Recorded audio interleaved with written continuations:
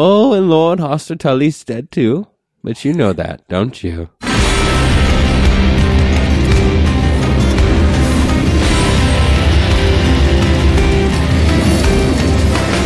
Holmes is back. All right. All right. It's Wednesday. It's Wednesday. Don't spoil the mystique about when we record, Eric. We've told you that before. Yeah, well, you know. Welcome, friends, ladies, gentlemen, barnyard animals. Well, all of you. Do we have any ladies on the show today? Not right now. Not right now. Kate is unfortunately moving this week. She has purchased a brand new palace made of stone, ivory. Ain't that some shit? Yeah. She let's be honest, guys. She She's sacked gonna whip Young Kai, Henley. didn't she? She sacked Young Kai, and now she gets to move into the palace. Her palace penthouse is ready. Is that right? I just, what I heard, and you guys can tell me if I'm wrong here, is that she actually got thrown out of her current apartment for laughing too loud while recording this show. Chatination, as one of our there were Facebook some noise people, complaint right? issues. Yeah. Well, we just wanted to say hello, and we're glad that you're here. It's been a week it's been 2 weeks since we've spoken to you last, and between those times, Eric and I have returned from a trip to a magical world, a few magical worlds, I think, technically. Yeah. And a few of us have gone through colds. I think one or two of us are still in the midst of colds. Micah, he won an NBA slam dunk contest, if I'm correct. This has just been a busy time, so we're glad that you're here with us. It's a great day in February, and really it's just, we're just happy to be here. I'm grateful for all you guys. Yeah. Yeah, I think the last time that we were all together, it's been a while, right? Yeah, a couple weeks. The last episode, maybe I'm mistaken, was sort of a mix, right? Yeah, it had all of us, but at separate you were times. In Orlando, Yeah. enjoying your magical lands, and Yes. Kate and I had received a trailer, as you did when you saw the IMAX version of Game of Thrones. Yes. And we were breaking things down both to the sullied and unsullied. So this is the first time, at least, that I've talked. Well, not like we don't talk, but I'm just saying, like the first time we get the opportunity to talk with each other live in quite some time. Especially about Game of Thrones. Our conversations tend to drift at times, but it's nice when we press the record button that it's time to target things in and to really get excited about what's happening in our world that we share with you all. And just before we go any further, I wanted to celebrate something that has been celebrated both on our social accounts and pretty much by Thrones fans across Zach, the world. happy birthday. That I thought that's what you were hinting at. No, but thank you. I am older now, as we all are every single day. No, I wanted to celebrate. I wanted all of us to get excited about the fact that on October 6th, the Tales of Dunk and Egg will be released as a single novella story collection. Woohoo! That is cool. Yeah, that's cool. I'm looking forward to it. Is there going to be any new material? Well, it's all new to me. Haha. Besides the Hedge Knight, of course, which we read together for this show. We did last year. So if any of you are new listeners that are interested in that, we did get into it and we had a blast. I just love the Tales of Dunk and Egg, and I think that we've made that clear to all of you who listen and have been listening for a while.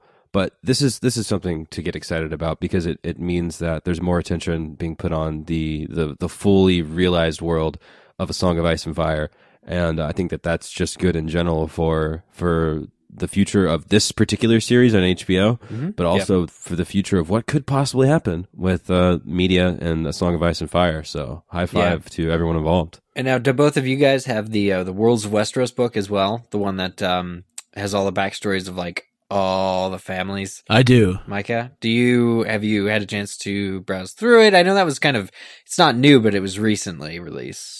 You're talking about A World of Ice and Fire? Yeah. Yeah, it's going to take me a while to go through it. There's just a ton of information, and I feel like I need a big stack of Post-its as I go through, because I would never highlight a book like that. Oh, but right. Just in terms of being able to capture all the information, I'm sure there's a lot of interesting nuggets that are in there. that could very well tie into things that we're reading now, things that we've yet to read, and certainly will influence events that we've yet to experience. So there's just so much history there, as the title obviously lends itself to that. But I would encourage, if people can go out and get it, to do so, because you really get exposed to the rich history of all of the families that we have come to know, and then even some that are less mentioned. But I just sat there and spent a lot of time looking particularly at the different cities, especially those out east. Yeah, Eric and I did that before as well. You remember that? We were like, what is this? Carcosa. What is this? There was one that was like the thousand-winged men. Yeah, yes, Cliff of 1,000 Wings or something like that. I wish we had the maps in front of us. I know, but I have them. They're just on the other side of the room, but they're not. See, this is my kind of conversation, guys. Micah, you talked about Post-its, and I was just in my head, the study, not just the enjoyment of this, but the study is, I'm a reader, and I really, like, this is what excites me. I'm like, okay, let's get the Post-it notes out. Let's make some bullet points. Let's start cataloging our different knowledge colored pens of the subject. Different colored pens we'll get for different what type colored of pens, information. and we'll get those maps that Eric has. We'll hang them up on all of his walls. We'll get thumbtacks, and we'll draw strings, and we'll get certain colors of strings depending on which of our characters went where, and we'll do our best to coordinate it with their houses. And just go on from there. You know what though? Like even though these books, which are supplemental, although you can also say that they do inform future events as well that we haven't yet obviously read about because the books don't exist. There is still a bit of this. I mean, these books, the books themselves are rich. The Game of Thrones books are rich with backstory as well. And reading a chapter is like a small sample of what is in that huge book. But even in just some of the chapters that we read about today, I learned about places I didn't know existed or, haven't heard about in a while. For instance, Starfall. I hear a lot about Starfall in the Arya chapter in particular. It's all just a rich world. And they talk about, speaking of, Duncan Egg, whenever they talk about like an old tourney, an old famous tourney, I just assume it's the one from the Hedge Knight. Oh, yeah. But there were obviously quite a few since then, to say the very least. Yeah. Particularly Definitely. the one during the False Spring, which was referenced in the Dany chapter. I noticed doing that for our Patreon today.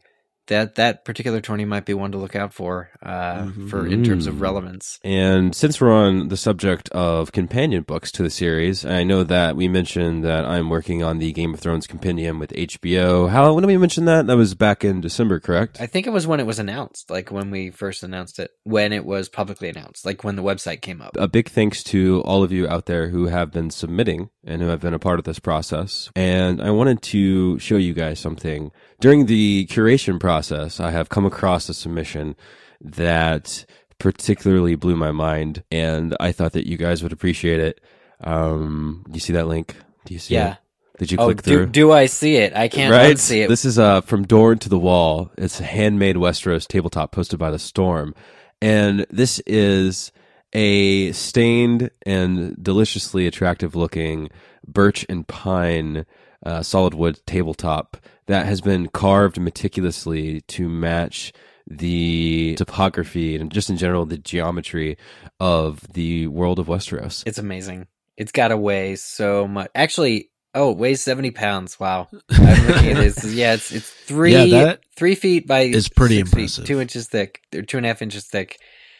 Just looking at this, man, this is something that I would want in my home to eat off of. Anyway, so we'll link this up in the show notes. This was just something that I found interesting, and I thought that some of you guys out there would get a kick out of. God, it's super funny because if you actually use this as a functional table, which why the hell would you, right? It's got to be decorative.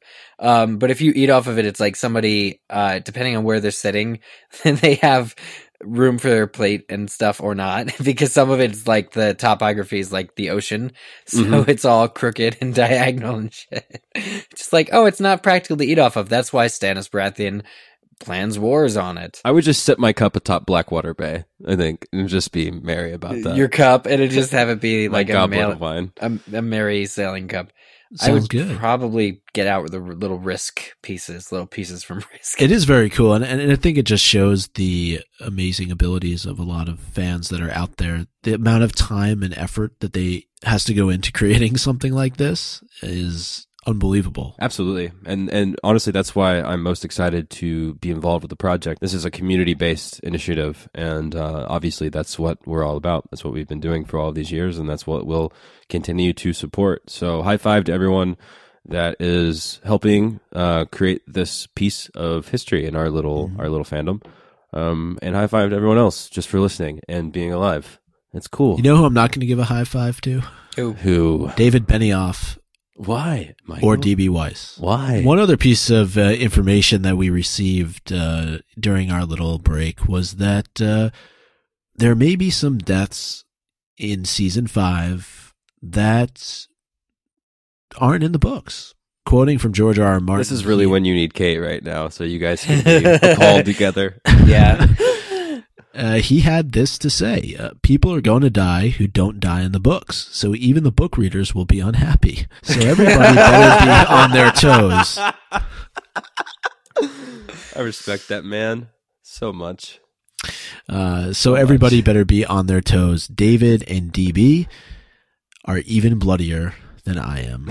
Ooh, that's one way of saying it. Those are grave words. I mean, those are also strong words coming from one of the masters of pain so far that I've met. Yeah, but like they're condensing, right? This has to happen. This to me seems like we already knew that it's already happened at least a couple times on the show, right? Like Rob's wife, for instance, didn't die in the books, but she died. She on the also show. wasn't a character though. Yeah, it was just a different person entirely. Yeah. Okay. Well, Micah, riddle me this: What are you worried about the most? Are you do you believe that he's speaking primarily of deaths that haven't occurred in the books yet, or deaths that will not happen in the books? People that will not die in the books question. May die in the show. Yeah, I think it's a great question. I think you could look at it either way, right? Because he could be talking about those who have not died up until this point. So then you're going to be wondering as a book reader, if you see somebody die on screen who you know is still alive in the books, does that in fact mean that they're doomed later on in the series and the writers just needed to write them off at this point? Or is it a situation where these characters are going to survive till the end and the writers just decided that it would be easier to kill them so that they don't have to deal with their plot moving forward? The one thing I think that you're going to know, but based on these deaths, is that they're not essential to the end game. Right. And I think as a book reader, that's going to piss you off.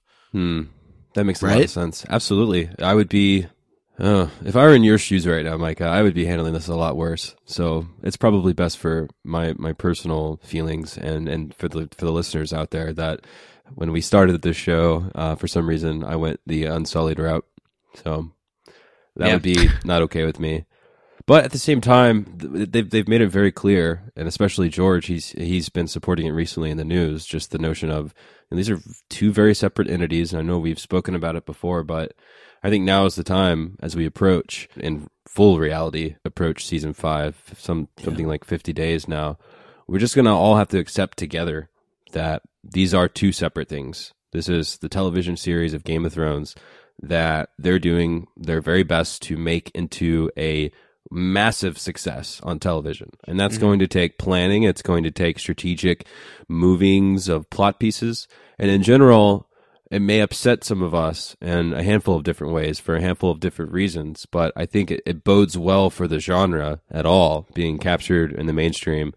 And I think that overarchingly is going to be a positive outcome for all of us people. When I say us people, I mean us, and I mean those of you listening and those of your friends that you know maybe would listen, or just people in general that fit into this category of the kind of people that would be excited about a fantasy series being adapted to television the right way. I think this will be a positive outcome in general. Yeah, living in the generation that we do, growing up as we all did, we're no stranger to adaptations. I don't want to say missing the mark, but not being able to. Actually, go ahead. No, I won't. I refuse. But we're familiar with the notion that a book cannot be successfully or completely adapted, completely faithfully as it appears on the page to a film. They're different mediums. This is the other thing, 100 other reasons. But I think what I mean to say is that we're familiar with the idea that they are separate entities. And this, coming from season 1, which was almost page for page, out of, a Game of Thrones, moving onwards to the seasons as we did during this podcast, going through and figuring out, well, okay, they're actually slowly beginning to diverge. And then now going into season 5, where it looks like things are completely different, and you get George R. R. Martin saying, characters are dying that haven't yet in the books, and the books are way ahead, presumably.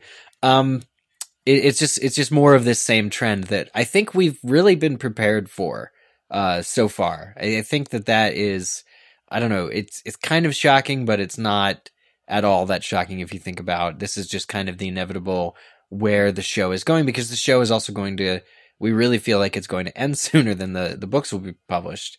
I think that was another little bit of news, just that there's no new book this year. I mean, it's an inevitability that they're going to have to start trimming subplots, of which there are so many, and trimming characters, of which there are so many, just in order to get to eventually what ends up being the end game, which I think will be the characters that are most important doing what is most important from the series. And there will still be some enjoyment to be had from reading the books and reading just how complex a tale George can weave, because honestly, when I find out about Starfall, I want to know everything about it.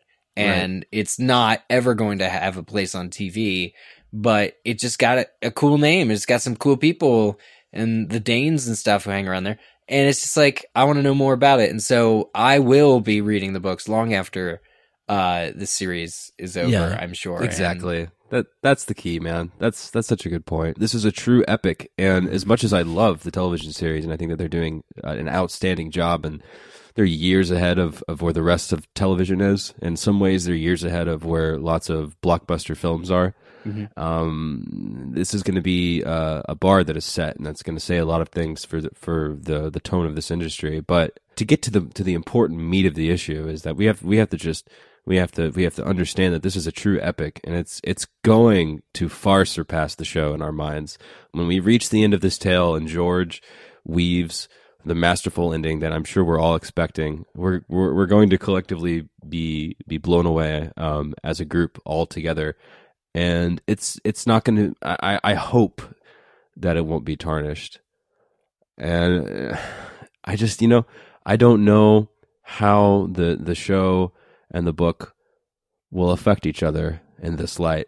But I think since this is the first time it's really happened to any of us in this way, our best preparation is to go into it with the most positive attitude that we can have. Yeah. David and Dan are not going to all of a sudden start sucking at adaptation. They're not going to. They're going to tell, I believe as Zach was saying earlier, a compelling story that fits the medium, that fits TV, and is going to be successful.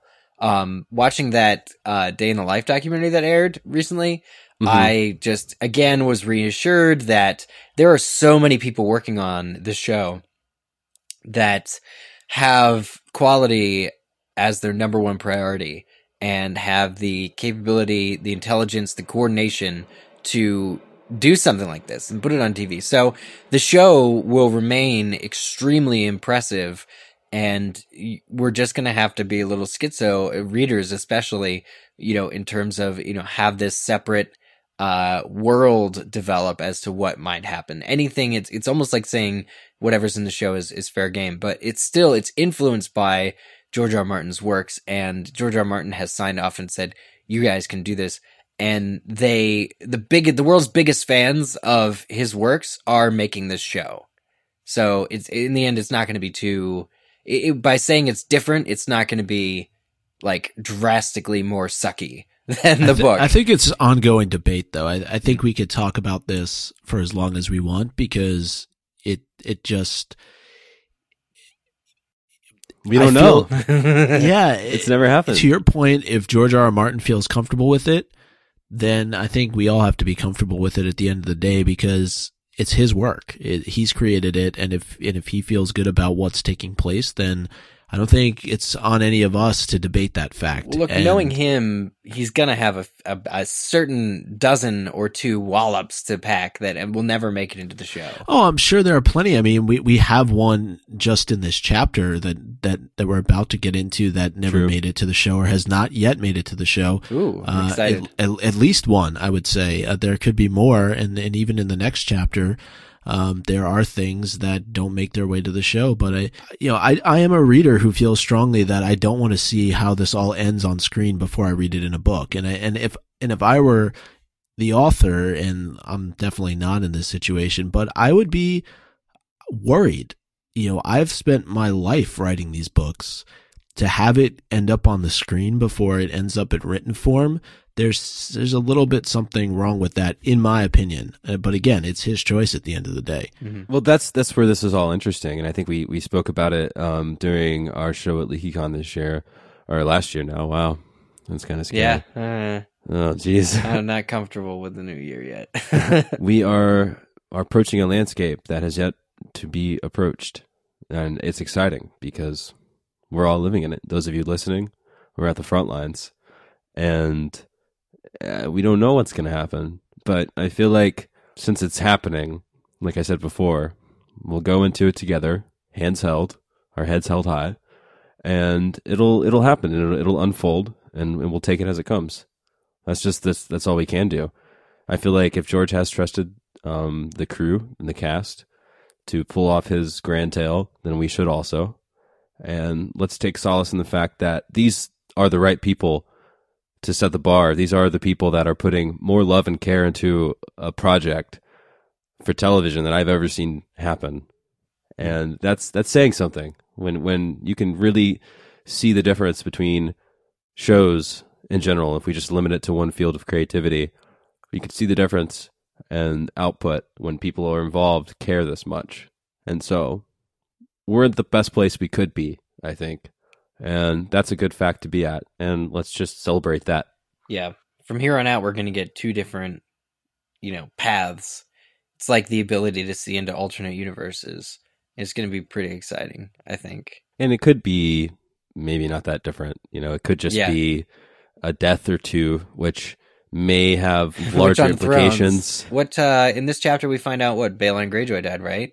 I mean, in the first Arya chapter, doesn't the gray-haired woman say something like that? So, and he's still alive on the show, right? Am I right? I mean, I guess we can go ahead and move into the first chapter because that's what we're actually supposed to be doing today. Yeah. We're talking about the 8th chapter of Arya in A Storm of Swords and Jaime's 6th chapter.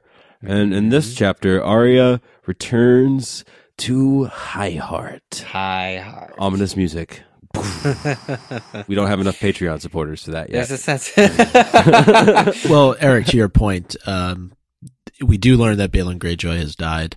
I don't think it's been explicitly stated in the show yet. And I think we talked about this on a previous episode where, or actually we talked about it on the spoiler episode, which we can now Did you? Yes, we can lend a little bit of light to that because we mentioned the fact that it hadn't been stated explicitly in the show that Balon Greyjoy had died yet.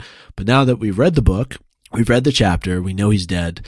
We said that it's possible that it could be mentioned in passing. I think somebody had thrown us an email which had the question about the Greyjoys in general, and we touched on Balon. I think it's something that'll come up this season, but I think it'll be more mentioned in passing than anything else. I don't think you'll actually see it happen. I mean, can we pour one out for Balon Greyjoy right now? Yeah, he's officially dead as of the book. What's interesting though is that we learn of his death before Joffrey, before Robb, and we remember the leech scene, right, where Melisandre burns all the leeches. Yeah, and now at least one of these kings is dead. Well, Renly's already dead, but yeah, of course, now Balon is dead as well. Well, I just think obviously they're doing something way different with Theon and how they're managing Balon, getting that letter from the Bastard Bolton. It would have had to have already occurred for it to have happened because Balon in the books is dead. So I wonder how it's going to be. I wonder how the Theon subplot is going to be different in the books when we eventually get to that part in the books. I don't know how much it impacts Theon. I think you also have to remember that he was, king of the Iron Islands. Right. And he has family that are going to look to take over his seat. And that's a whole other plot that we'll get to that I don't think is going to get much attention in the show. But we'll see as time goes on. I just wanted to go back to the first time we were at High Heart. Yes. And we met with this woman. She said, I dreamt of a man without a face waiting on a bridge that swayed and swung. On his shoulder perched a drowned crow with seaweed hanging from his wings. I think that this was, an allusion to the death of Balin Greyjoy. But a so drowned he was killed crow? by a faceless assassin. Oh, shit. Oh, shit. What about the crow that makes part? sense. What Well, about the the crow, maybe the fact that it was dead, maybe with seaweed on its wings, maybe it was just bringing tidings of death. Maybe the guy was hired via crow, via raven. Maybe what was it? Benjen Stark, north of the wall, hired a faceless assassin to kill Balin Greyjoy. Who knows? I don't know. Possibilities are endless. Shall I read this, her current prophecy, now that we're with her again? Oh, Or yeah, Did you have more to say, Micah, on that? Go ahead. Well, I'm going to preface this conversation, even though we're a third into it seems, with the words of this kind olden lady who wants nothing but a kiss and a bit of wine. She says, sour wine for sour tidings. What could be more fitting? The king is dead. Is that sour enough for you? Arya's heart caught in her throat, and then says, which bloody king is dead, crone? She says, the wet one, the Kraken King, my lords. I dreamt him dead, and he died. And the iron squids now turn on one another. Okay, so they're fighting. And then she goes on to say, oh, and Lord Hoster Tully's dead too. But you know that, don't you?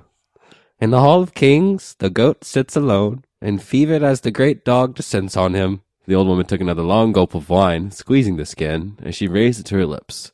Let me just put a sidebar here and say wineskins are pretty cool. Wineskins are cool. They are pretty damn cool. The Great Dog, did she mean the Hound or maybe his brother? And so there's a bit of Arya trying to figure out who the Great Dog is in her mind, and the lady goes on to say, I dreamt a wolf howling in the rain, but no one heard his grief. I dreamt such a clangor I thought my head might burst. Drums and horns and pipes and screams. But the saddest sound was the little bells. I dreamt of a maid at a feast with purple serpents in her hair, venom dripping from their fangs. And later I dreamt that maid again, slaying a savage giant in a castle built of snow. Oh, a snow castle. She turned her head sharply and smiled through the gloom right at Arya. You cannot hide from me, child. Come closer that was now. Creepy as hell. Okay, can I just say, did you imagine her head spinning like a 180 when she said that? Like Arya's hiding behind. I just did now. Thanks for that. Yeah, terrible. Terrifying, I mean, to say. There's a lot of substance there, fellas. A lot. Some of it hasn't happened yet. And I'm going to need hours of deliberation. We read our chapters directly before recording, so we haven't had time to shore stuff out. This is like our first take on the matter, but luckily there's a Micah Tannenbaum in our midst that can usually keep Micah, us in the tell right us about mind. this purple woman with serpents in her hair. Tell us about that. Unless you can't. Well, look, do we want to base it off what we've seen in the show already? Sure. I don't know. Well, where do you want to start? You want to start at the maid with purple serpents in her hair? Yeah, I'm actually really most curious about that. All right. Well, we know that Sansa receives a hairnet from Ser Dantos that she wears to the wedding of Joffrey. Oh. And we know that Damn. I forgot it was a hairnet. Is responsible for poisoning Joffrey, so I would say that is what that is related to. Poisonous hairnet. That's a very particular dream. Yeah, okay? that is a very well. Yeah, I mean, it is. Because that's very particular. Serpents in her hair. Oh, so it's like snake venom. Wait, was it Tears of Lys? What was the specific poison that was stated? It was the Tears of Lys, right? Wasn't it the Strangler? Oh, it was the Strangler, wasn't it? Yeah. Is that made from snake venom? I don't know. Anyway, okay. So either way, it's poison. Super poetic. Yeah. Okay. Serpents in her hair. Got it. Forgot about Sansa. But then it goes on to say that later that maid again slaying a savage giant in a castle built of snow. Okay. Holy. Yeah. Yeah, I don't know about that. Hmm. Once winter comes, all castles will be covered with snow. That's true. Or she could just take a big old trip to the ice palace that we learned about during the past season, and she could go take down a giant. Yeah, but isn't there a scene in at the Erie?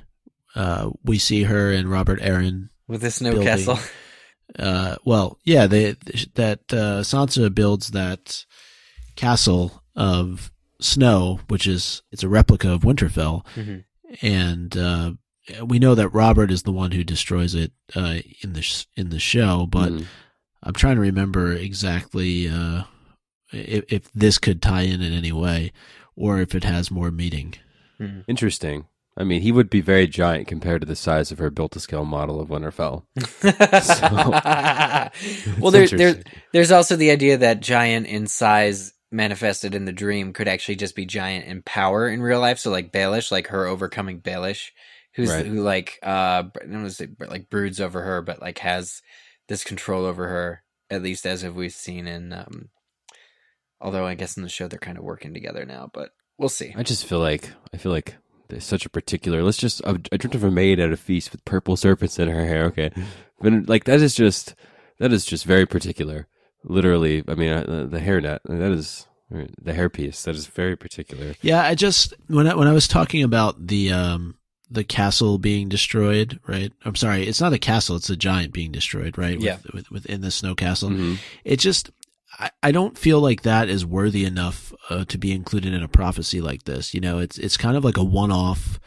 Sansa builds this castle and Robert throws a tantrum, and you know, I just don't. I feel like anything that's included in this woman's prophecies has a much deeper meaning than that. I think so too. That's why I can't, for the life of me, think that it's about the snow castle she built at the Erie. You know, I like that theory though. I do too, because she did. It was literally built of snow. So I don't know. Well, there's that Dany's vision that she had in the House of the Undying in the show anyway too, where the ceiling is caved in the throne room. Or the ash is falling or whatever. Yeah. Oh, yeah. I guess it's ash, not snow. I think. Yeah. That.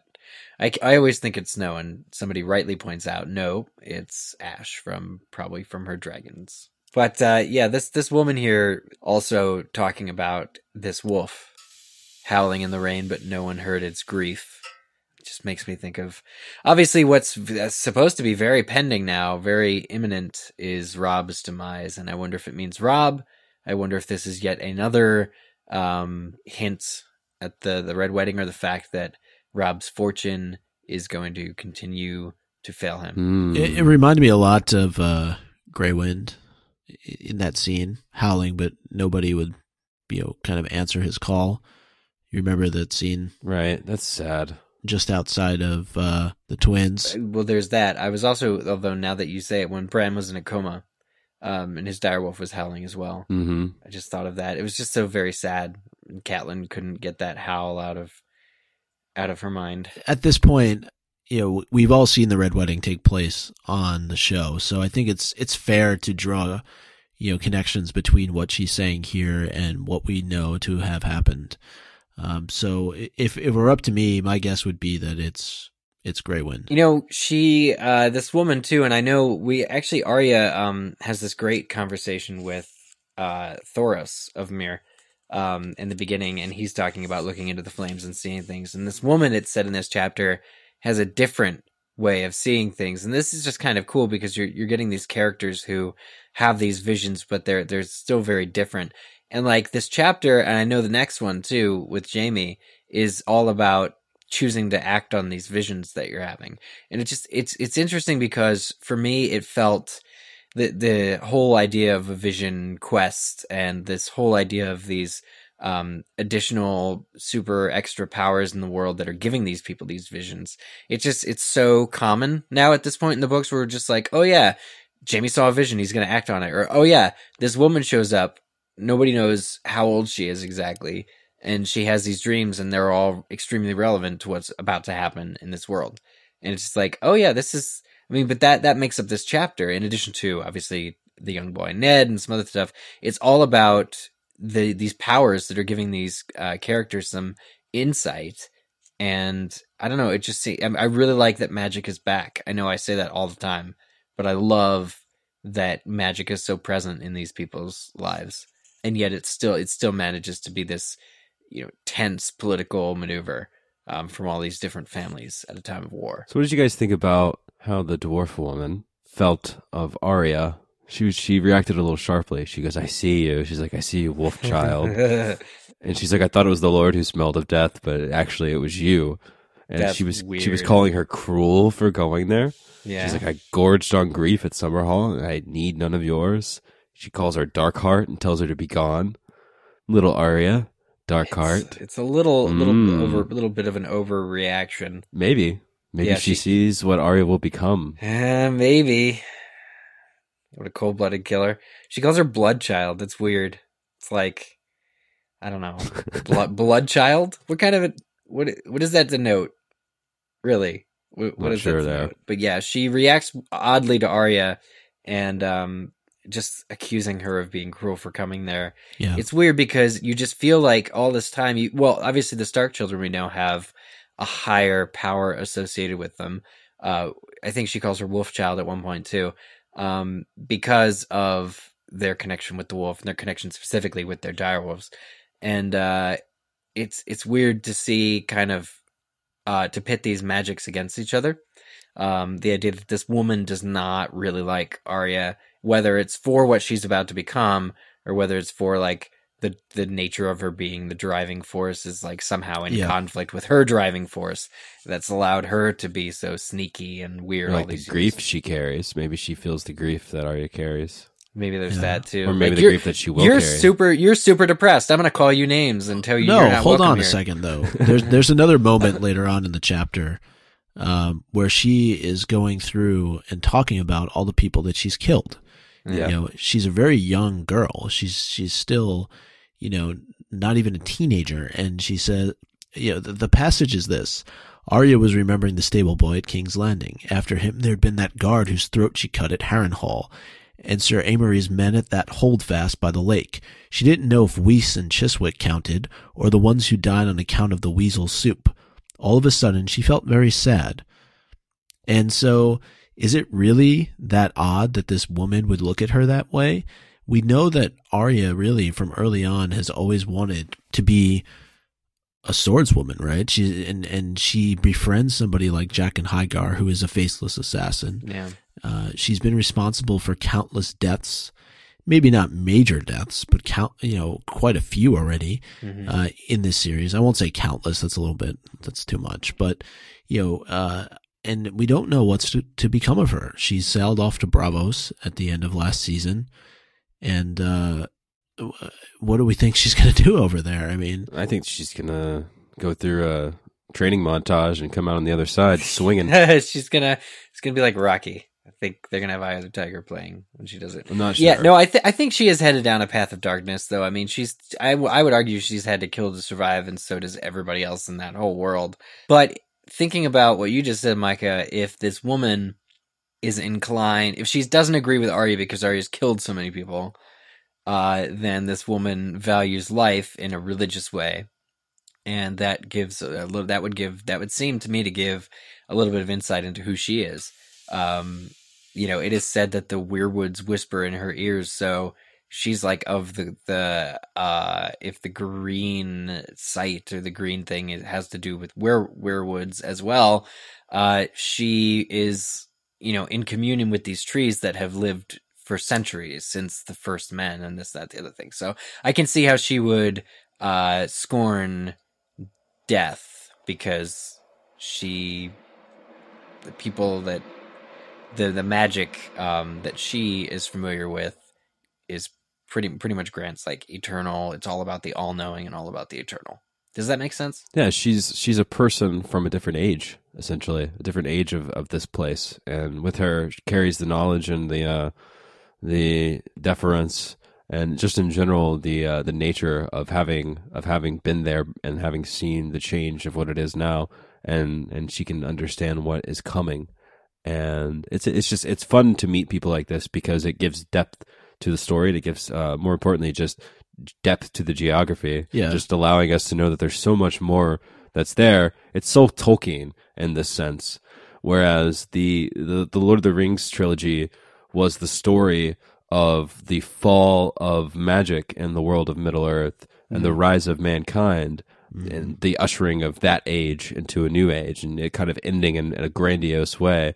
This is appearing to be a story of a place that had magic, and it kind of went away for a while, but now it's about to return. And I think, too, this quote from her could be looked at as having a bit of a double meaning, because when she says, "I thought it was the Lord who smelled of death," but you have to remember that Arya's lost her father. She's about to lose her mother and her brother.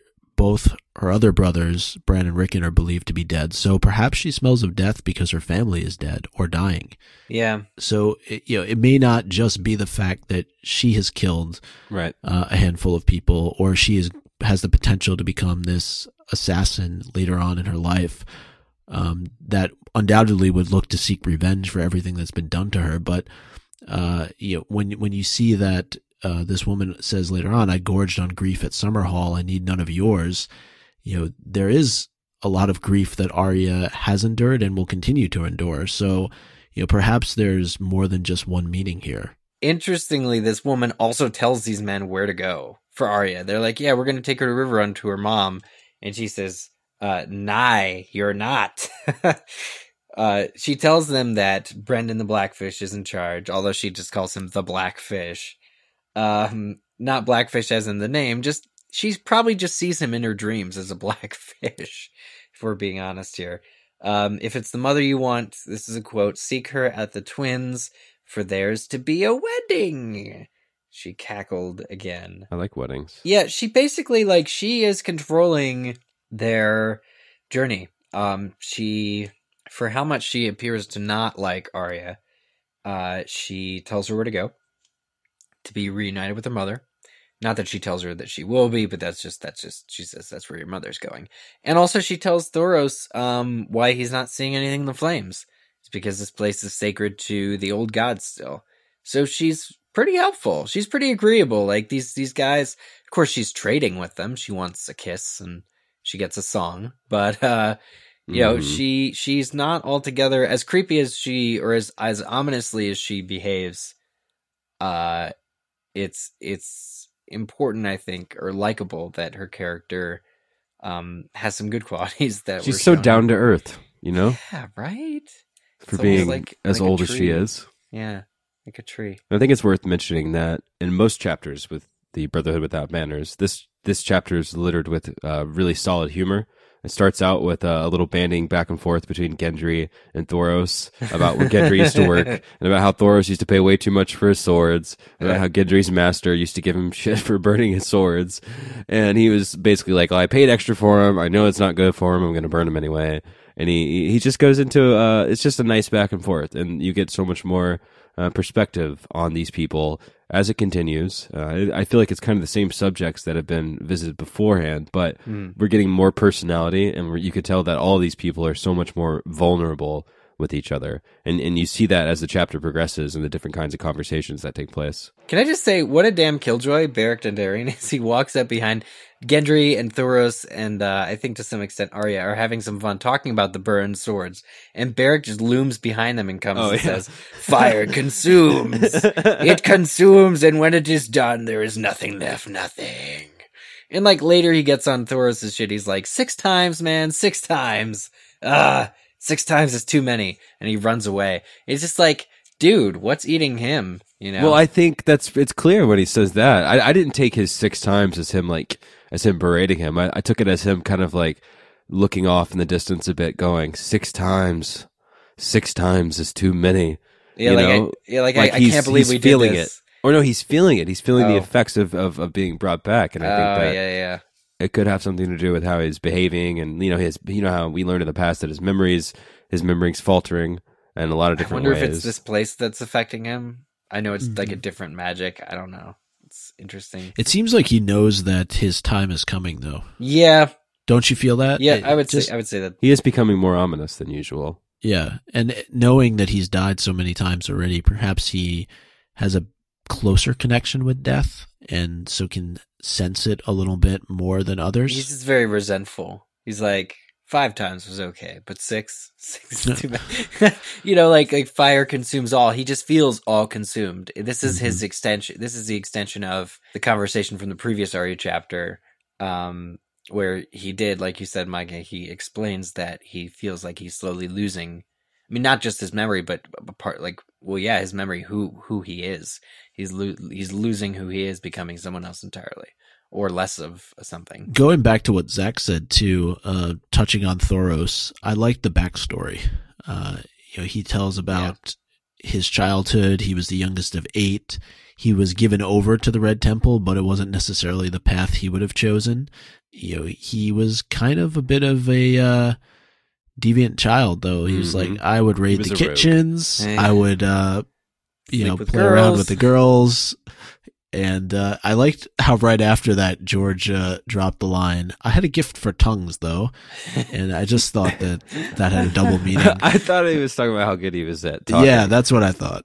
No, I thought about how good he was with the girls. Jeez. But he found his way to King's Landing, and King Aerys didn't have much love for him, but Robert did. Robert sure and did. We've heard a lot of good stories about these two. They were great drinking buddies. They were good drinking buddies. They were great companions. They were brave companions, I would say. Yeah. They were. It's just leave it to Robert. Like, Robert just finds this guy amusing and keeps him around because of that. Robert had good taste in people. Like, honestly. This guy, for all intents and purposes, was a fraud or close to before his recent, path. But think about the rest of them, the High Septon, etc. Oh yeah, well, there's that. There is question as to how accomplished they are, how legit they are. Let's jump a little bit further into this chapter. We also learn who Jon Snow's mother is, right? Apparently, allegedly. I would this be willing chapter, to say, guys. This little Ned character, this squire named Ned. It's funny because George waited to play this card of somebody else in this entire world named Ned. Not that he repeats names, but it's just like it sparks this discussion between Arya and this Ned character about her father, and that leads into the Danes and how this boy's, was it his aunt? His wet nurse was also Jon Snow's wet nurse, or rather mother. So I don't know. I like it. All just felt like it flowed, and it felt really special. And the fact that Arya is chatting with somebody named Ned really warmed my heart. Yeah, it was nice. We learned that Willa, whoever Willa is, to his knowledge, his being Sir Neddard. I don't want to say Sir. I guess it would be Lord Nedrick Dane.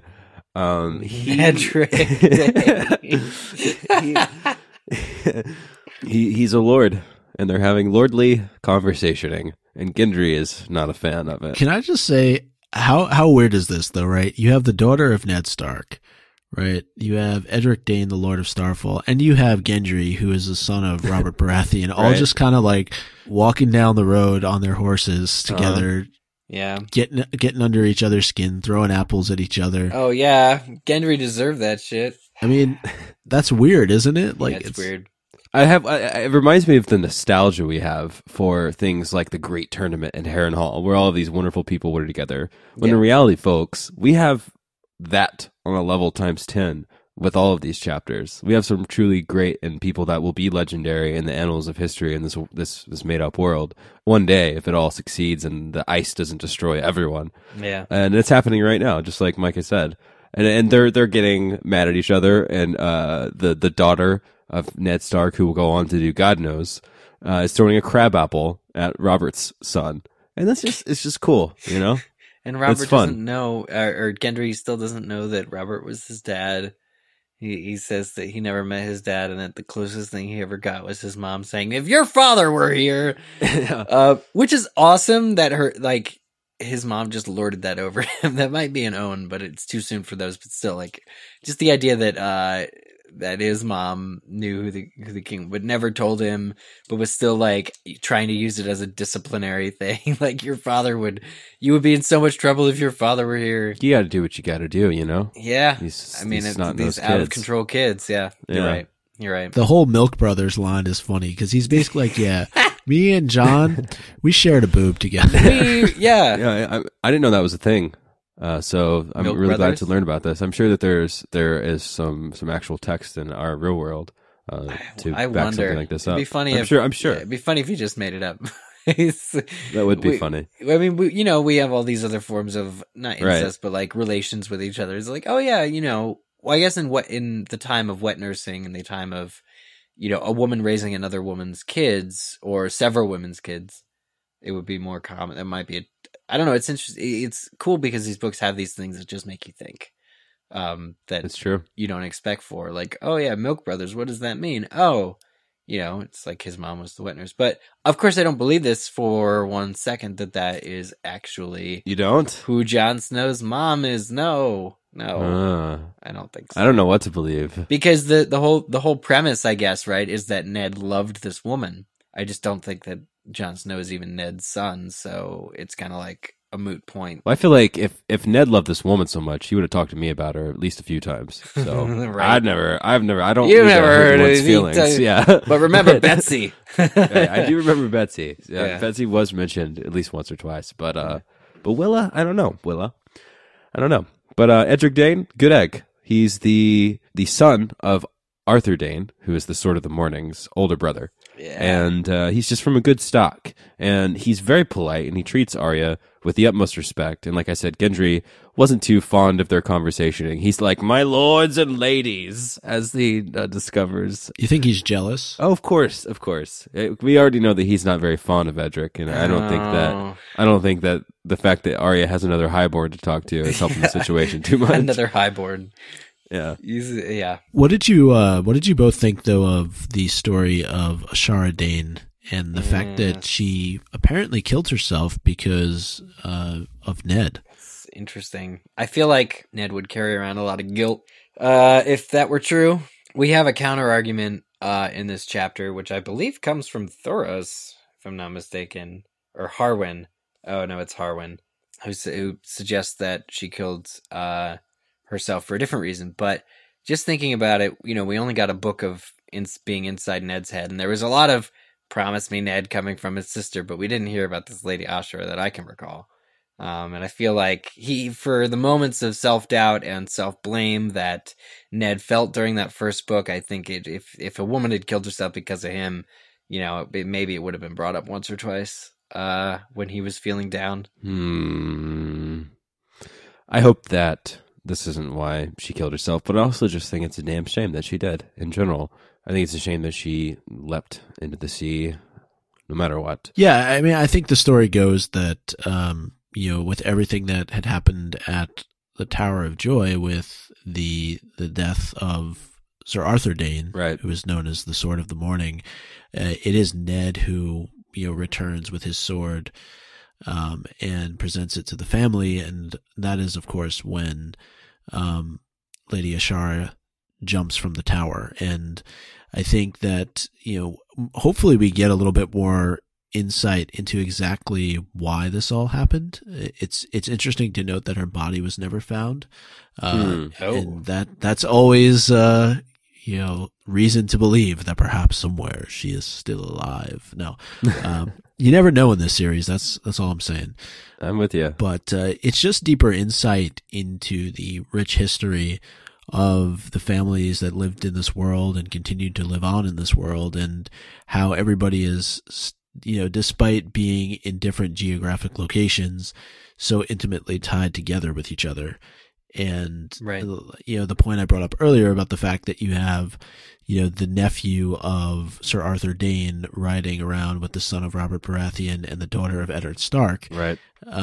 It's just, it's comical in a way, but seems fated. Yeah, it really does. And so, while, it's all, up for discussion as to who Jon Snow's real mother is, it would be funny if this were true and it's just kind of a one-off thing, as Arya is riding along with Edric Dane here, and he just happens to know the truth about millions of people across the world have this mystery in their head, and here we are in the Storm of Swords with just the Edric's just like, well, hey, I know who he is. You didn't know that?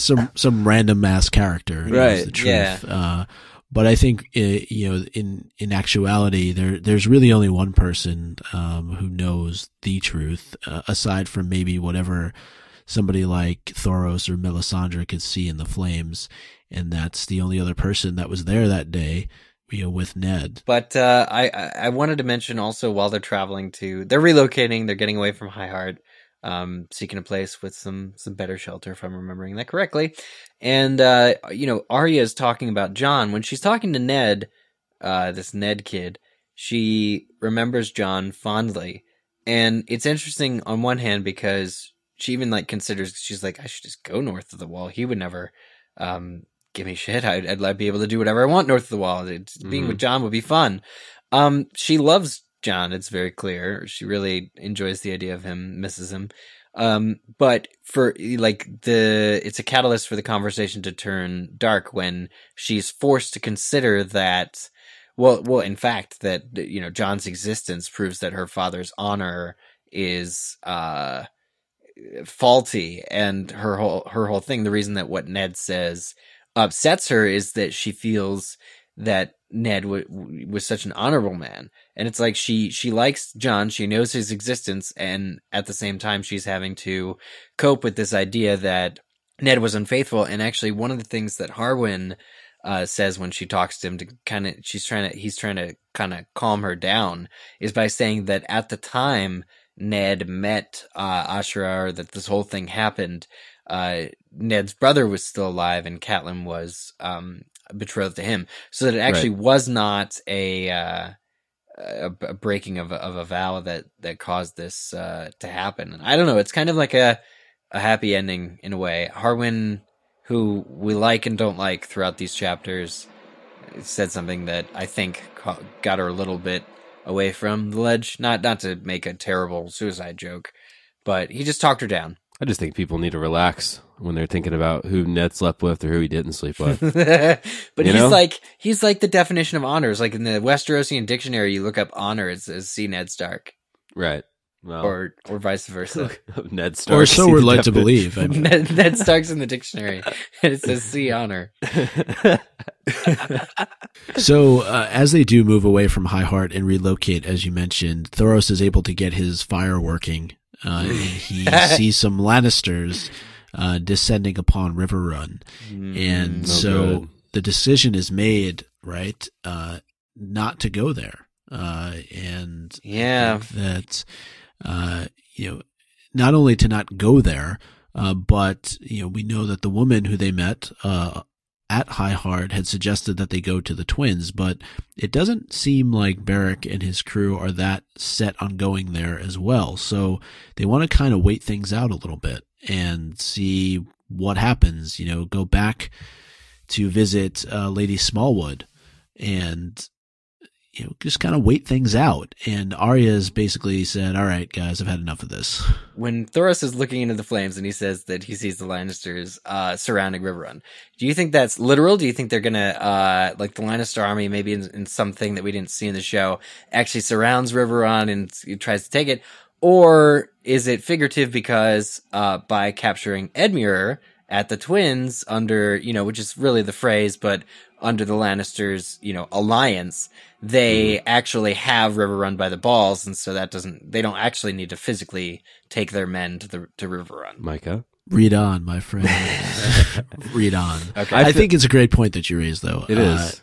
Because by capturing Edmure at the Red Wedding, number one, obviously the Freys now have a direct tie to Riverrun because they've married into that family, the Tully family. Yeah. On the chessboard of Westeros, the pieces. Remember, everything that happens in the show doesn't happen in the book. So just to briefly wrap up this chapter, Arya obviously doesn't like the way things are going here. Not a fan. And I think the true colors of the Brotherhood really come out here when they're talking about who to ransom her to. It really shows who they are at their very core. You know, maybe with the exception of Harwin, they don't see her as anything more than something to ransom, something to ransom. And you get that when they're talking about, oh, well, will her uncle even know who she is? And, we're better off going here or there. But we know this scene all too well from the show where she runs off and is captured by the Hound. I celebrated it during the Patreon reading. I loved having at least a line or two with Sandor Clegane. That was fun.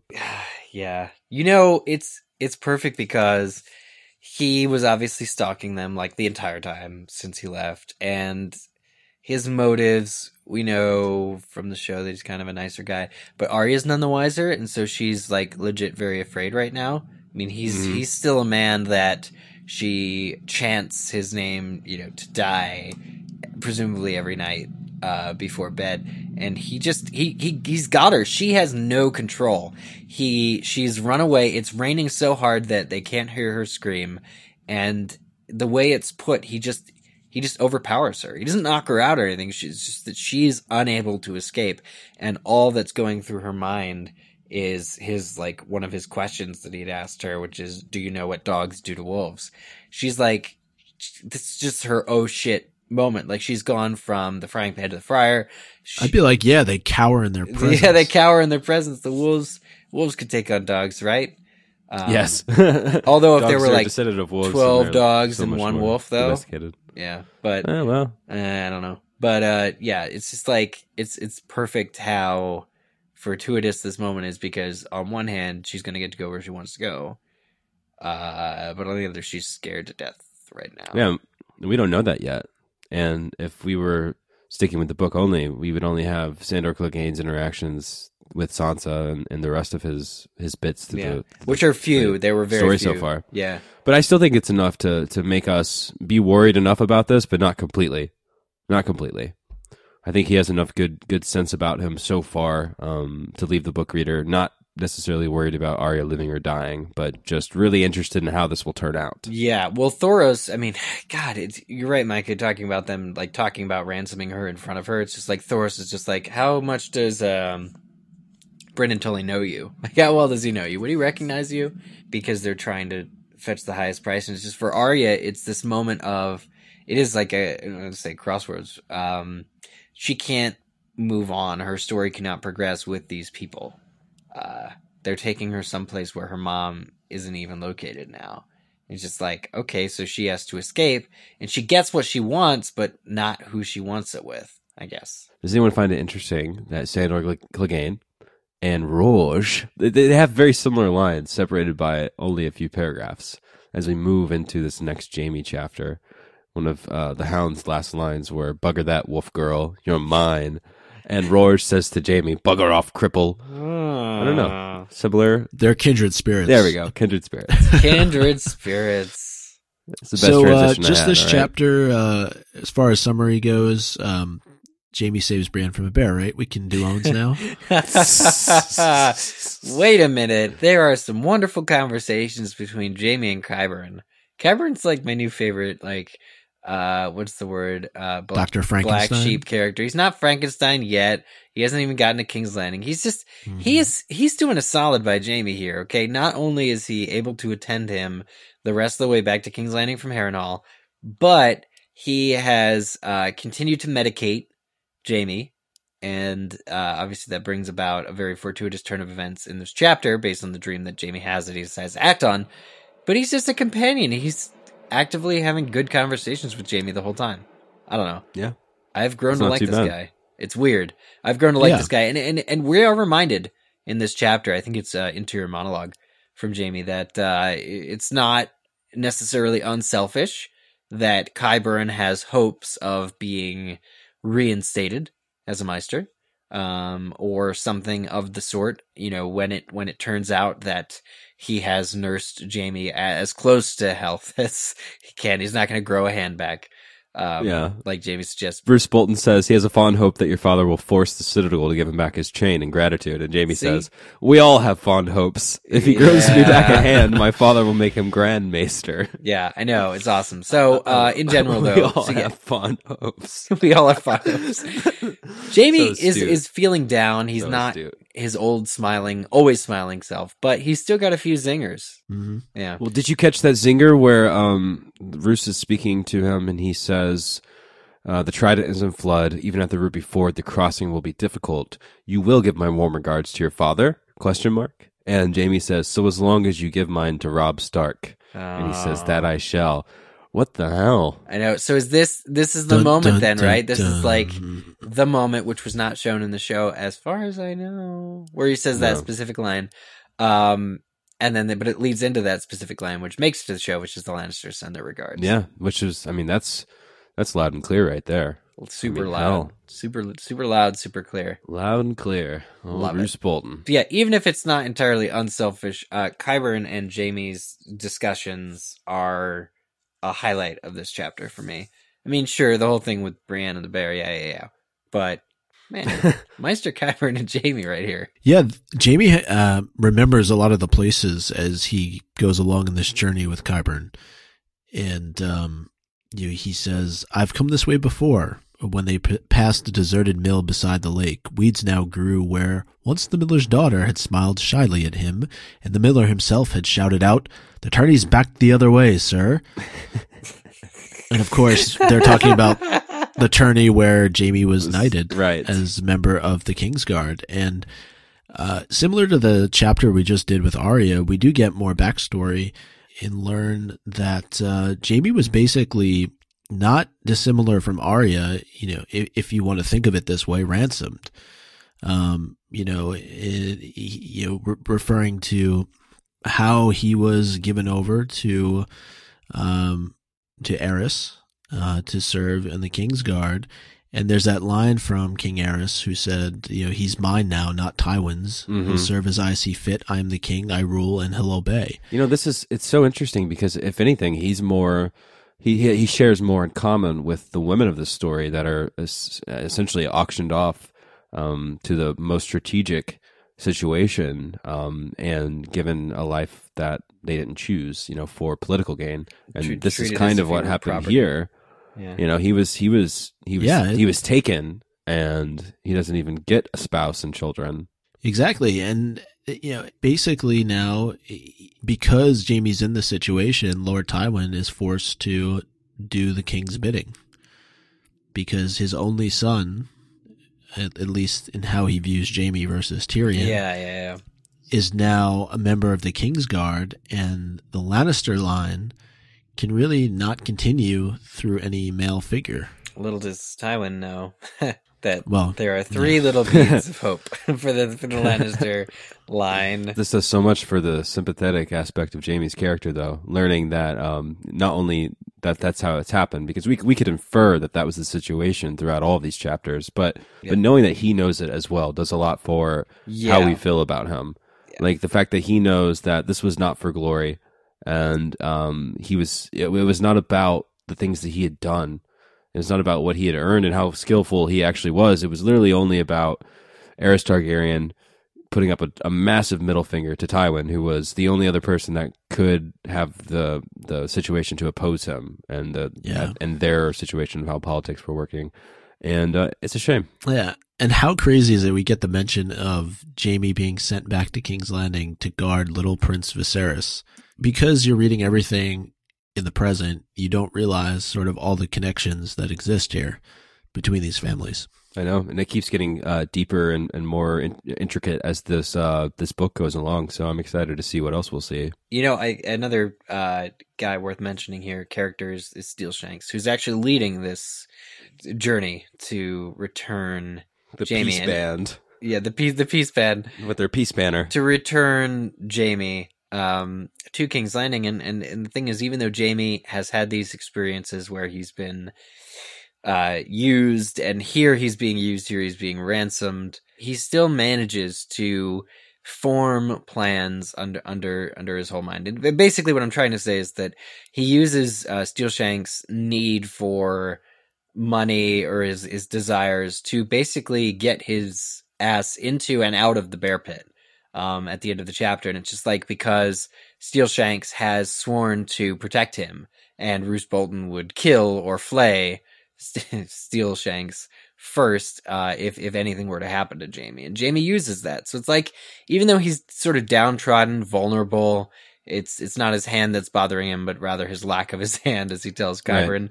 I love that line. He still manages to kick some ass and manipulate Steelshanks, and of course, to say nothing of Vargo Hoat.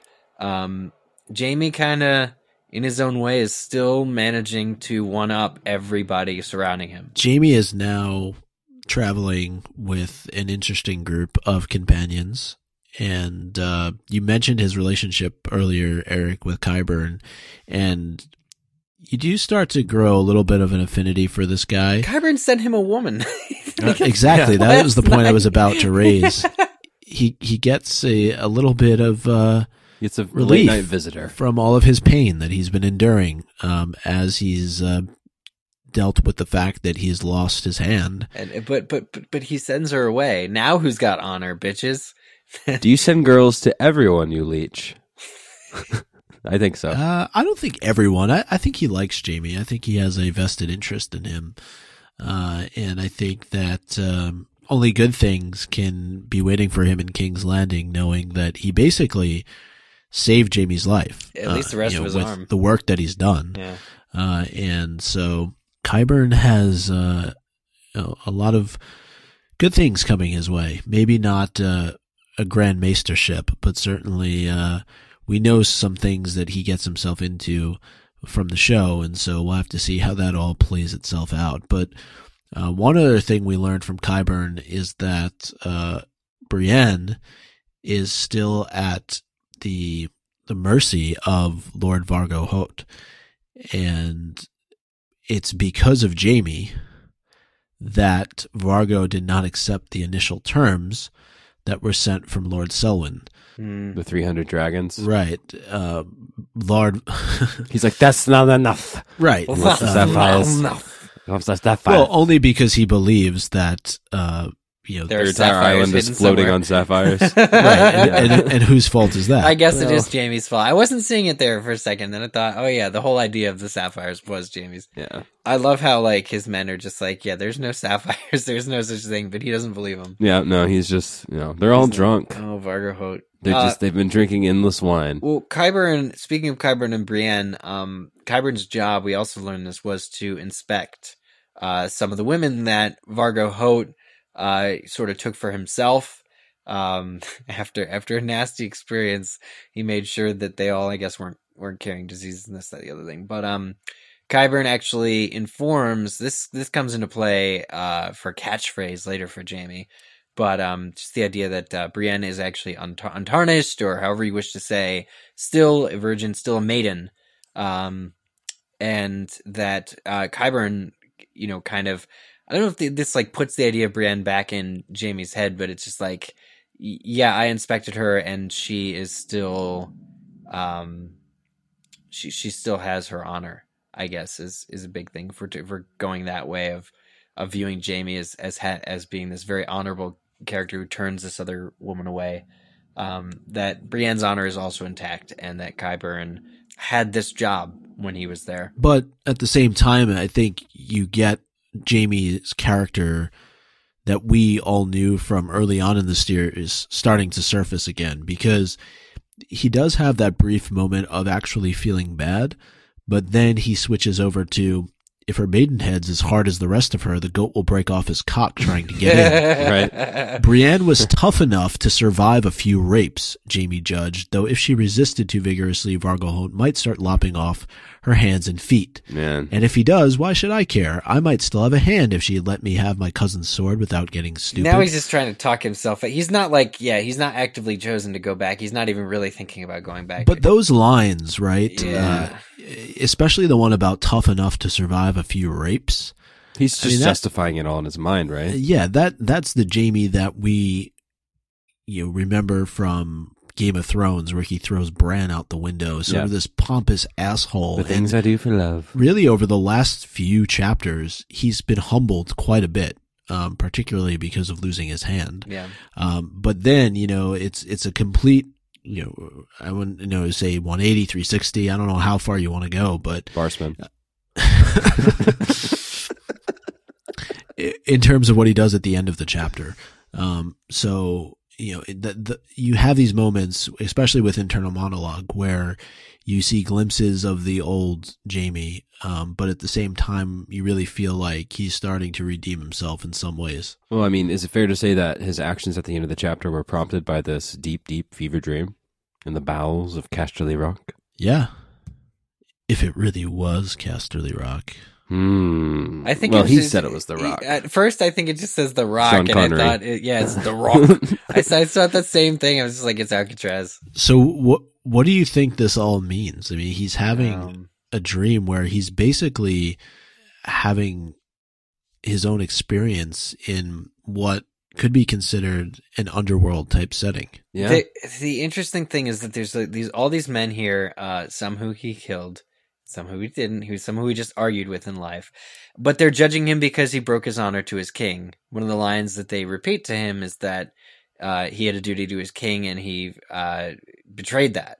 And it's just like, it's this crisis. It's not a crisis of faith. It's a crisis of honor because Jaime is forever having to escape from this label, right? This Kingslayer label. It's basically his catharsis. Would you agree? In some ways, yeah, or the beginning of. Yeah. I would agree. He's just having to come to terms with what he did. Still, he feels this guilt over betraying Eris, and it's not logical. It's just human. It's just because the logical thing to do was at least the moral thing to do was to kill Eris, from what we understand. But these men, these honor-bound men like Ned Stark riding in on a fucking horse, and all of the others, are just his brothers, his Kingsguard brothers. His Kingsguard brothers are all judging him. And I think it's really, it is a call to action in a way because of what he sees here. It's just like, hey, reclaim some honor. Like, go help out that maiden who you just abandoned. It's kind of like that. I don't know. That's how I see like these men guilting him. Well, he's facing so many of his fears. He's facing Cersei and the disappointment he's given her not being there. Yeah. He's facing Brienne and how she's naked and alone, wondering if there's a bear down in there, which I found very interesting because there's a bear later on. So that was a very, very adept dream there. Very, very astute. Curious. Very curious. Yeah, curious. Things like that, like the bear, make me think, what if there's more to this dream? We know that the Stark kids, I don't know, like I would hate it if every single character in Game of Thrones started having prophetic dreams that are tied to a superpower or anything like that. But just this idea of Jaime in this dream also has his hand and has his fingers. And I keep thinking of that tree creature telling Bran that you will never walk again. Like, saying basically that there's no power that can restore his legs. But Jaime in this dream still has his hands and four fingers and a thumb. And I'm trying to think, is there really, like, I don't know, because this dream seems prophetic, is it possible that one day he'll really have his hand back in the real world? It was a weird thought, but I think the fact that his hand is back is proving that it's only a dream. Yeah. I mean, that's wishful thinking right there. That's a scenario you'd like to have. Yeah. Well, it's described as feeling better than sex, which is also very, like, it's a real feeling though, where it's like, oh, this is such a joyous moment to be able to flex the strength in your hand that it just, for me, it feels more real. It just feels more like it could happen for somehow. I don't know how. What did you think about what Cersei had to say to him as it related to the sword when she said, "The flames will burn so long as you live. When they die, so must you." And later on, we know the flame goes out, but Brienne's burns strong. I don't know. When I was reading it, I thought that there was more to Jaime's story than we know so far. And I don't have a solid answer for how I feel. It's all just kind of bouncing around in the top of my head, as I'm sure those of you following along with us are feeling as well. And I don't want to read any documentation on what these things could mean. I just kind of want to think and simmer and stew and try to find my own conclusions, you know? Reminds me of Jacob Marley, right, in Christmas Carol, saying to Scrooge that the chains that you see me in were forged during my life by all the misdeeds, that we made. Like, basically the idea that Jamie's life is tied to this sword with these flames that he's not really holding in real life, but there's a sword somewhere burning, and it's just it's like the Four Fates or whatever with the candle, and they snip your string, and that's when you die. Just very kind of tying it back to mythology of, I don't know, this light, and when it goes out, you die. Kind of a really cool image. And to have his sister in this dream, obviously very, very much weighs in on his decision making.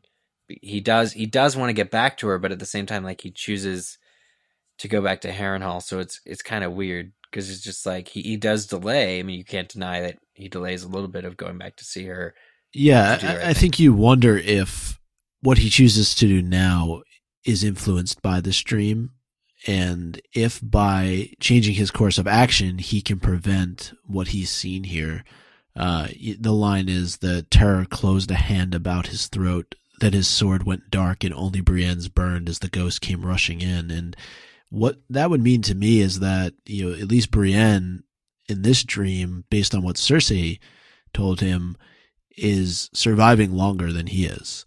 And as the ghost came rushing in, what I think about is all the things that he's done in his past are coming back to haunt him and to potentially lead to his own demise.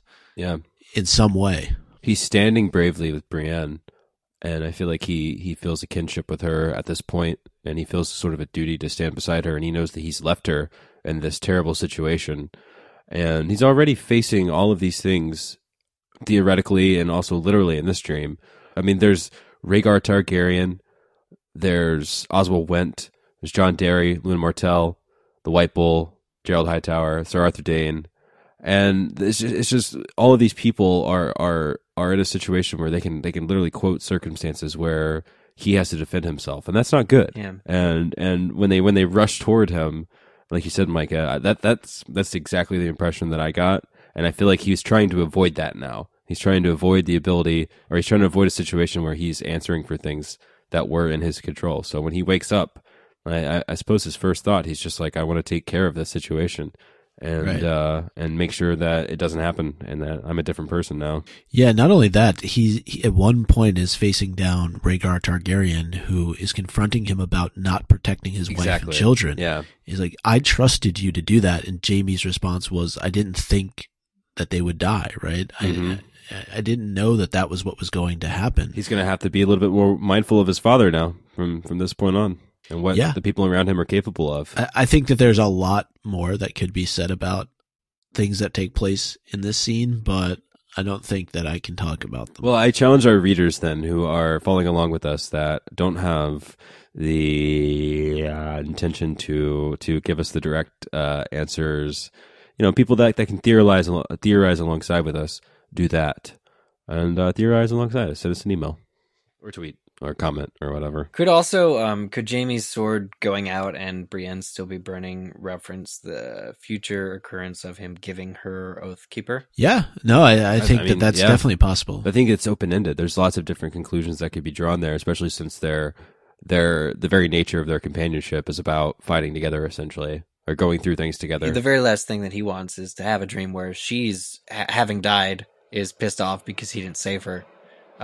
Or didn't not that he didn't save her, because she doesn't need saving. I mean, in this case she does, but she's not like just a victim. But the idea that he could have stopped her death and didn't. He knows that he has clout in this situation, and that if he tried hard enough, he could take care of it. And we see at the end of this chapter, he can. He had to jump into a bear pit, but he wasn't in any direct danger enough to make him not do it. He knew that there was a host of men there that doubled the size of these drunken brave companions, and that at the end of the day, he's Jaime Lannister, and they're gonna damn take care of my situation. So it all worked into this circumstance where he took up for Brienne properly and slowly becoming a different person. And I don't think that he would want Brienne as an enemy, both living or dead, any longer. So smart move, Jaime. I also think it's relevant that when he wakes up, I'll read the line here.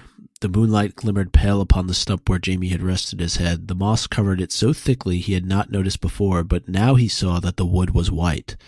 It made him think of Winterfell and Ned Stark's heart tree. Oh, that makes so much sense. So, I would think that he was asleep on the stump of a weirwood. Yeah, that's very neat. I love that. And that gave him a bit of a I don't want to say necessarily the green side, but let's just say it gave him slightly more spicy of a fever dream. See, that... Yeah, exactly. That...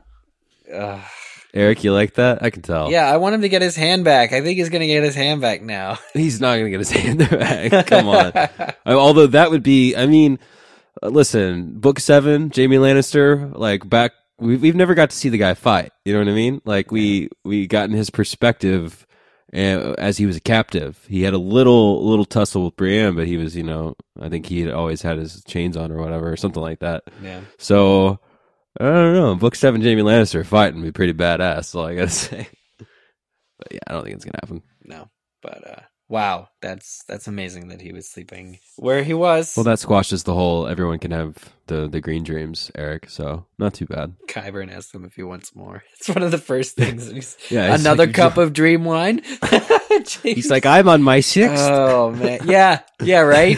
He's like, okay, let's play who's higher right now. We brought a lot of it with us, a few casks. Oh, man. So, and that's what happens in this chapter. Jaime convinces Steelshanks and Qyburn and the rest of them to follow his wishes back to Harrenhal. He yells at the gate, "Hey assholes, open the door." And so they do. He doesn't look into any of the murder holes. He's resolute. He moves forward. He doesn't see a lot of activity because everyone is circling around and shouting and yelling around a 10 yards wide, 5 yards deep pit in which a bear is playing around with Brienne and her Meerschlace and what turns out to be a tourney sword, which is not as lethal as it could be. God. It's a bad situation, and it's just like the show portrayed it. And by God, Jaime jumps in there, and he acts like a good friend. I feel like I'm proud of the guy. I feel like that's something that most friends would do in that situation. He did a real solid. He knows that Steelshanks, who's met at this point because Bolton left, his men outnumber Vargo Hoats. It's just like it's a no-brainer to.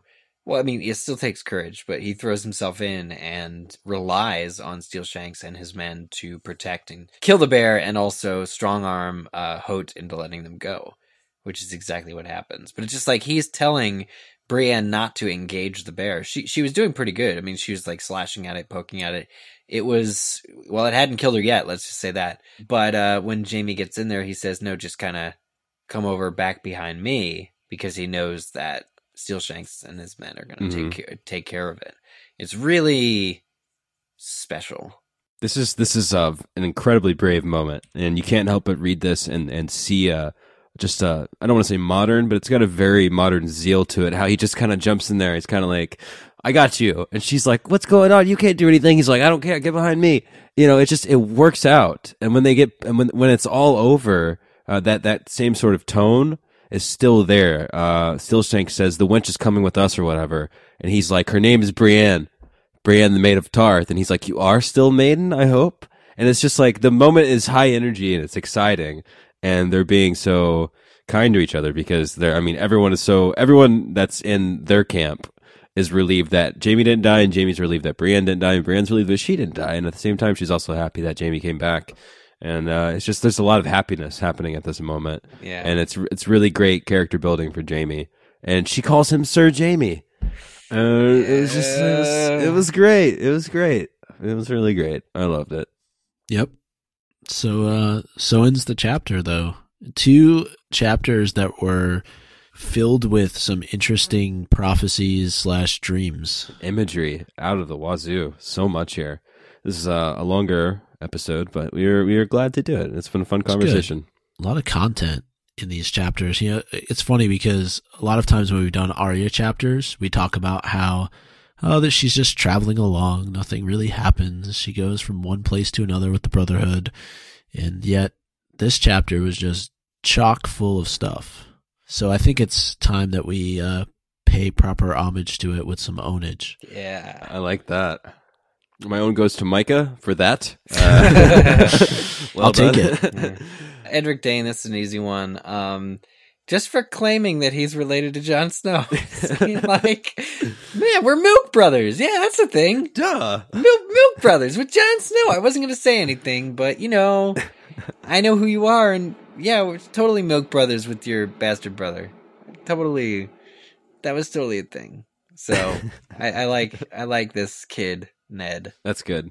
Yeah. My own will go to the Hound for just stalking the Brotherhood, Yeah, right. And they didn't staying know. out on the edges, How keeping many a men they got? perimeter. Yeah, he didn't know. Just keeping an eye on the sentries, and then eventually kidnapping the princess. Although she's not a princess, it sounds cooler when you say it that way. He was in the right corner of the camp at the right time too. Like I don't know if he was just waiting for her to wander off, or if that was just luck or what. But I mean, she could have gone in any direction, obviously, and he found her to take her and then overpowered her. Mm-hmm. He's on top of things. He's very own-worthy this chapter. Yeah.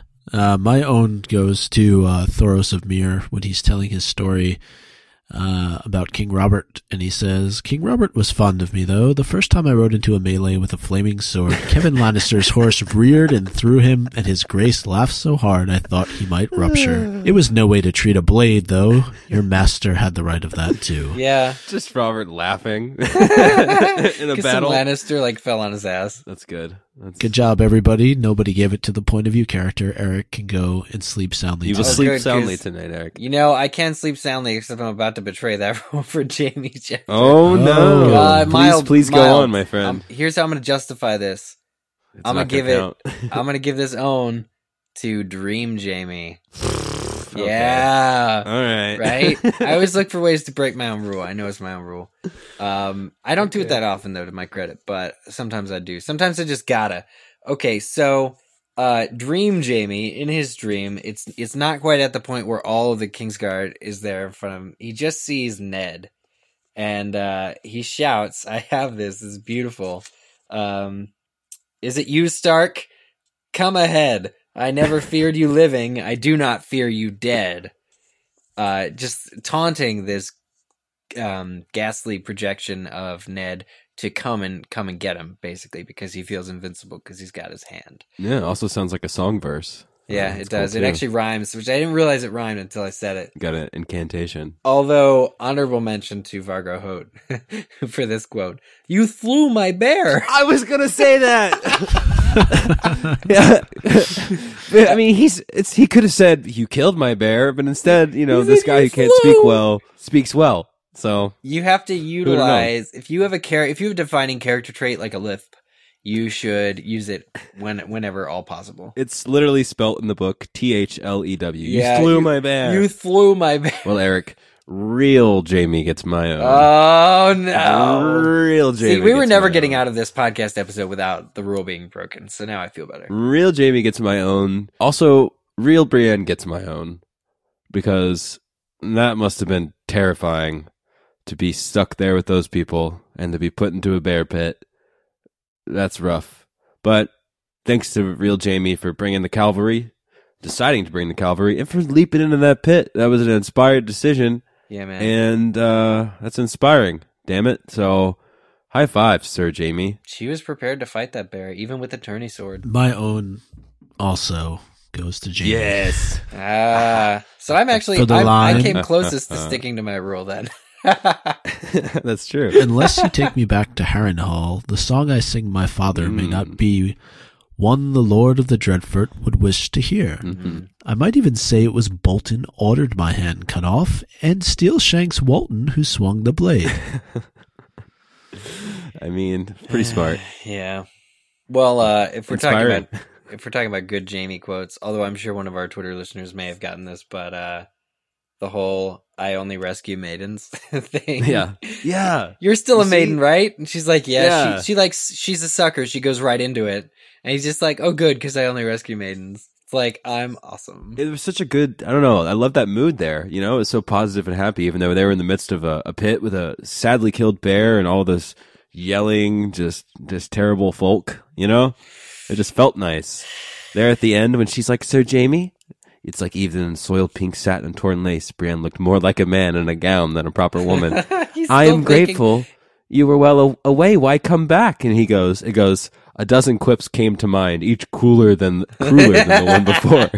But Jamie only shrugged. I dreamed of you. Yeah. That's a great way to end the chapter. I know why people ship them now. Lots of good stuff here. I'm sure if Kate were here, she would also give the own to Jamie. I think so too. I'd like to think that. For good reason. He's a complete badass MVP. MVC, most valuable character. MC, MV, POVC. There we go. So those of you that are listening, playing at home, what do you think? Let's find out. What do you think? Oh, yeah, I guess we already asked you. And that's questions. Some of you replied. A little out of date, but either way, it's just nice to say hello. So let's go to those things and see what some of you thought. Okay. Well, from our Facebook wall, those of you who scrawled your owns upon the wall, we have Christina V. Klein, who says, once again, to the dreamers and the storytellers. That's kind of a nice, broad own for these chapters. There's lots of dreams, and people who act on dreams, and people who tell other people's stories of other long tourneys long gone by. I like that own a lot. We also heard from Kim, one of our council members, who says, once Jaime might have countered with a smile and a threat, but one-handed cripples do not inspire much fear. He wondered what his brother would do. Tyrion would find a way. Own goes to Jaime for starting to use his quick wits a la Tyrion and Tywin.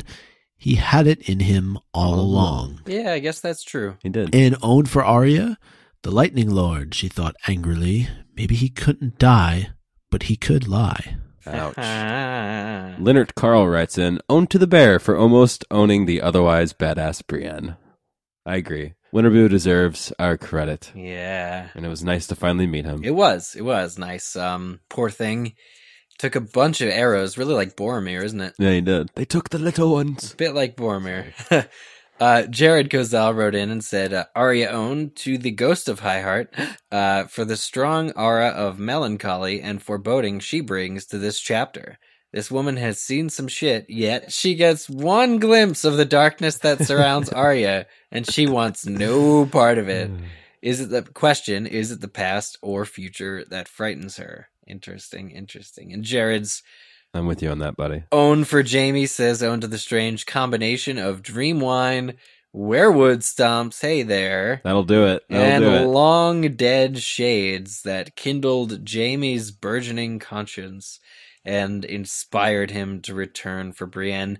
She'll have to ask him about that dream sometime. I agree. Yeah. Definitely. Those were good. Really neat to see in the show. Really good Facebook owns there. Yeah. Great owns. Sometimes there's those extra characters that you write, that you can write on Facebook, lead for more detail. It'll do it. But you can't on Twitter. You only get 140. Yeah, let's see how these people handled it. Yeah, and we heard from another one of our council members, Simon. Thank you, council members. Thank you, who Simon. kept it way under 140 characters. And he just said, this is pretty straightforward. own to Brienne for biting off Lord Vargo's ear. Well, sometimes you got to do it, all right? Yep, she had a Tyson Holyfield moment. Anthony Gibbs also wrote in. He said, own to the dwarf woman with no teeth for giving it a go at Lim for a sloppy kiss. Hashtag doesn't hurt to try. Hashtag woman wants her groove back. Can't blame her. You just can't blame her. I'm with you, Anthony. That's pretty good. She's like, I'm so old, I taste like bones. She's like, I haven't kissed anything in 1,000 years. 1,000 years. We heard from Robin Escobar. Arya, the own of the chapter, goes to Edric Dane for making the Jon Snow mother theory still open for discussion. There you go. He does present a whole new side to that nobody was expecting. And then we heard from Ujwal, who says, Thoros owned the Arya chapter. Quote, that was unkind, Thoros chuckled. True, but unkind. I LOL'd. I also allowed at that moment, and I'm probably going to use that myself. Mara Quinn wrote to us. Well, finally, I guess this is in response to our new episode this week. Well, finally, it feels like you guys have been gone longer than Binge and Stark. Oh, Mara Quinn will never take a week off ever again. She'll be here all week. We heard from a brand new listener, actually, which is super friggin' sweet. Awesome. Corey Ryan at Dark Rinku on Twitter said, started the podcast today. Looks like I'll be busy with 260 episodes. Thanks for getting me hip.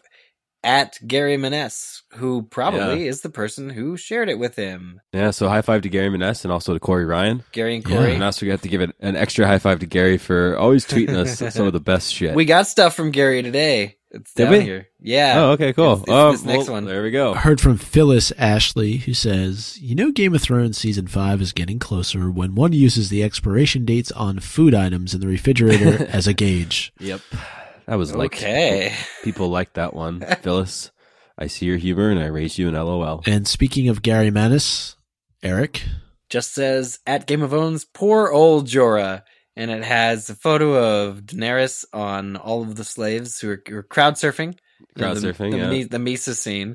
And Jorah, in immense pain, is shouting up to the heavens, "Everyone is touching the booty but me." It's the shot of him outside of the House of the Undying when he's yelling Khaleesi into the air. Oh, Khaleesi! Where he's just so distraught, and that's pretty darn funny. Pretty darn funny if you ask me. Everyone's touching the booty but me. And we did get an email in from Jocko who says, "Hey guys, I've done some catching up on Goo and really loved your Jamie Bat-Scene Oberyn episode." Don't we all? Don't we all? That was a good bath. Great bath. Amazing chapters and great analysis. Thank you. Currently, I'm reading George R. R. Martin's debut novel, Dying of the Light, and stumbled upon a guy called Yanasek saying this little nugget. "You are no Kavalar. You do not understand Kavalars. I would guess, yet you stand here and I see judgment in your eyes. By what right? Who are you to judge us?" You have to do this audiobook. Sorry, go on. Maybe an early version of Jamie. Hashtag, by what right does the wolf judge the lion? Not that hashtags make any sense in emails. That's the new thing, though. They will in the not too distant future. We get lots of hashtags in our emails. Just to let you guys know. I don't know what that says about you guys, but they love the hashtags. They love them. You guys might want to check out Dying of the Light one day. It's a great book, and there's quite a few themes and characters that seem familiar from A Song of Ice and Fire. So maybe we will. Owens for the next chapters go to George R. R. Martin for his futile attempt to misdirect readers regarding R plus L equals J, which we know is Rhaegar plus Lyanna equals Jon, and to Dream Brienne for protecting Dream Jamie, as I guess everyone will give the own to Jamie. Hey, a mention of Dream Jamie. Jack and I. So, as you can see, there's a number of different ways that you can all get in touch with us. Twitter, Facebook, and email. Yes. Those are all viable options. At Game of Owns on Twitter, facebook.com/Game of Owns, and of course, contact at gameofowns.com. We are eagerly anticipating all of your future ownage. We sure are. We mentioned some of our council members who wrote in and gave us owns this week. I think it's super important to let everybody listening know that you too can be a council member, and you'll be privy to extra special bonus content weekly at this point. And to do so, or to find out a little bit more, go over to patreon.com/Goo. It's our Patreon for the show, and we put a lot of effort into providing very special content for everyone who is a patron. And I think that if you ask these people, which you're more than welcome to, our bannermen, our close, small council men, and women, ladies, will all agree that we have a lot of fun over there, in addition to this always going to be free show. Yeah, it's definitely true. We have the 5th chapter of the series that we do monthly only over on Patreon coming soon, and it's going to have a bunch of the antics that I was able to capture of Eric in Orlando on my cell phone. You could have the 20-minute Small World ride. I didn't realize the ride was that fucking long. And to be fair, to its credit, your battery totally stayed exactly what I charged it one time the whole week. Yeah. Unbelievable. Just friggin' unbelievable, man. Yeah.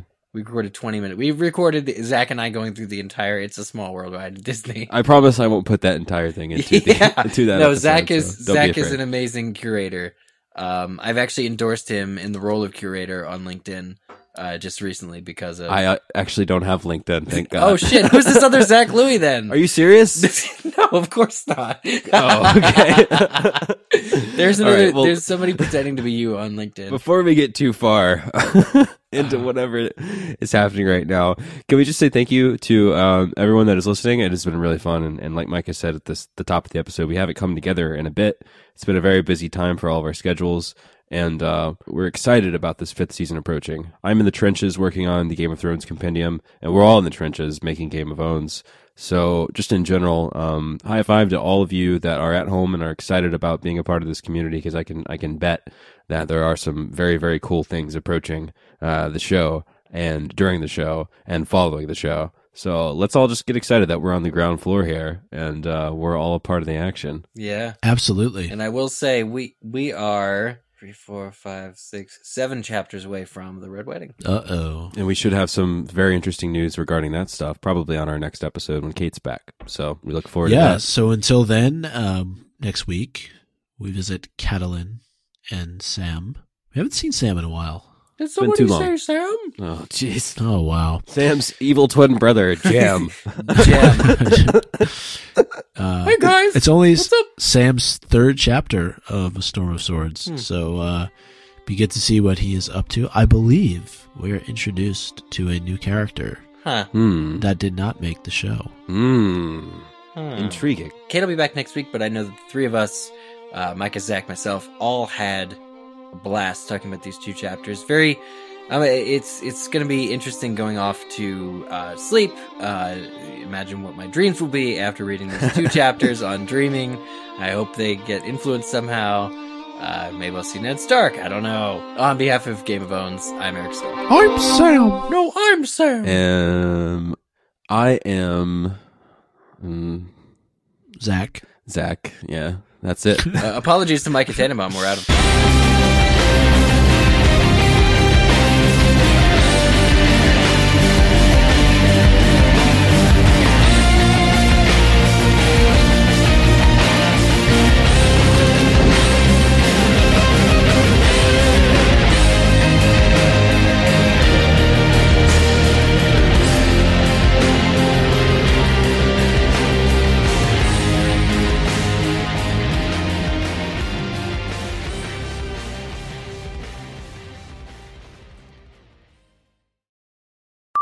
So until then.